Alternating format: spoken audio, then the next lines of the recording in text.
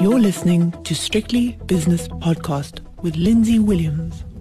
The JSE has opened its doors for another day and another week, so let's have a look at how the market's faring after a couple of hours of trading. Good morning, I'm Lindsay Williams. No, it's not a good morning. I don't know why I'm saying a good morning. First of all, it's not morning, it's lunchtime, and secondly, there's nothing good about it. The JSE should have taken another day off and stayed closed after the extraordinary events at the end of last week. First of all, we had a good jobs number from the United States of America, more than 300,000 jobs being created, less than the previous month, but still, it's an awful lot of people getting new jobs.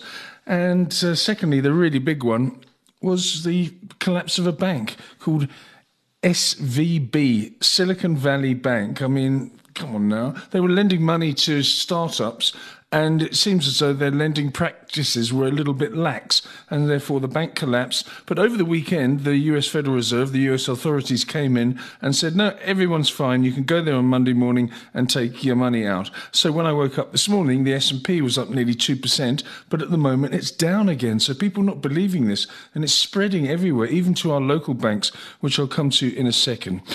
Meanwhile, let's have a look at the Stock Exchange News Service. TFG, that's Foschini, came out with their voluntary trading update. Share price down 5.1%. ABSA came out with its numbers. Share price, 6.33% weaker. MTN came out with their numbers, down over 8%. Not a good day to produce your results on the JSE, apparently. Anyway, I'm going to be talking about all these matters later on with David Shapiro from JSE Securities on Shapiro World. So please have a listen to that one. He's got some very strong views on what's going on. But the markets, the rand's okay. I thought that with this risk-off trade, it would be down a little bit more, but it's not. It's flat, actually, 18.22 against the US dollar. British pound against the rand is 21.96, and that's a pound that's fallen 0.4%, and the euro has fallen around about 0.5% against the rand, currently trading at 19.43. Euro dollar is 106.70, which is a euro that's down 0.5%. And the pound is 120.50, which is, again, around about 0.5% lower for the pound against the US dollar. Let's go back to Friday now, have a look at the Dow Jones. Didn't really take in everything that went on with SVB and that bank, because the Dow only fell just over 1%, S&P fell 1.5%, and the Nasdaq fell 1.75%. This morning in London, though, things stepping up a gear, or in this case, down a gear, because the FTSE down 2.2%, the DAX in Frankfurt getting walloped by nearly 3%, as is the CAC 40 in Paris. Tokyo, not too bad. Nikkei Dow down 1.1%. Shanghai has rallied by 1.2%, and the Hang Seng up nearly 2%, with the all-share in Sydney just down 0.5%. So not much in the Far East. I think it's the European markets that are really spooked by what's been going on. The gold price, yeah, that's quite good. $21 an ounce higher at $18.83 per ounce. A week ago, it was nearly $100 lower than that. The platinum price is up 24 to $968, and the palladium price down 16 to $1,371 per ounce. As for the other commodities, well, Brent crude oil, $81.61, down 1.4%, and West Texas crude, $75.50, which is down 1.5%. Natural gas prices up around about 1%. Elsewhere, not much going on at all. So let's go straight to the capital markets. There's been some safe haven buying of Treasury bonds. The US 10-year Treasury bond, which was over 4% last week, currently 3.57%. That's a 3.5% move this morning. The South African 10-year has changed its big figure. It was 9.99 at one stage, but it's just bounced back a little bit. The yield is now 10.04%. That's about 12 basis points lower than the close on Friday. S&P 500 futures, I mentioned in my introduction, they're actually unchanged now, 3,897.50, exactly unchanged, but were up nearly 2% earlier on.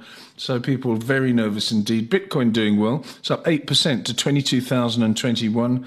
And what else have we got? Let's have a look at some of the early movers, or rather the midday movers on the JSE. Well, it's the diggers that are doing well.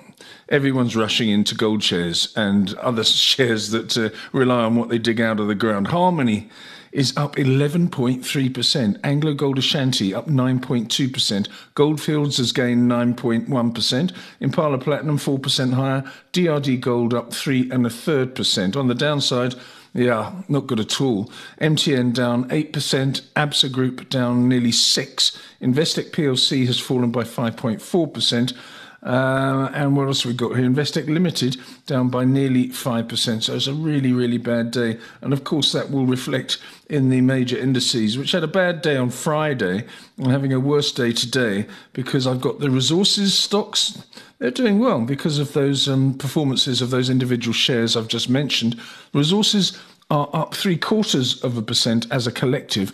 Industrial shares are down 2.1%. Financials, terrible, down 3.4%. The top 40 index is currently at 69,521, which is 1 2/3% down. Also 1 2/3% down is the all-share index at 75,197. I'll be back later on with David Shapiro for an extended edition of Shapiro World, and after that it'll be the 5 o'clock shadow with all the closing prices. So please join me for both of those. The views and opinions expressed in these podcasts are those of Lindsay Williams and various contributors and do not reflect the policy, position, or opinion of any other agency, organisation, employer, or company associated with strictlybusinesspodcast.com. Assumptions made on the analyses are not reflective of the position of any other entity other than the speaker or the author. And since we are critically thinking human beings, these views are always subject to change, revision, and rethinking at any time. Please do not hold us to them in perpetuity.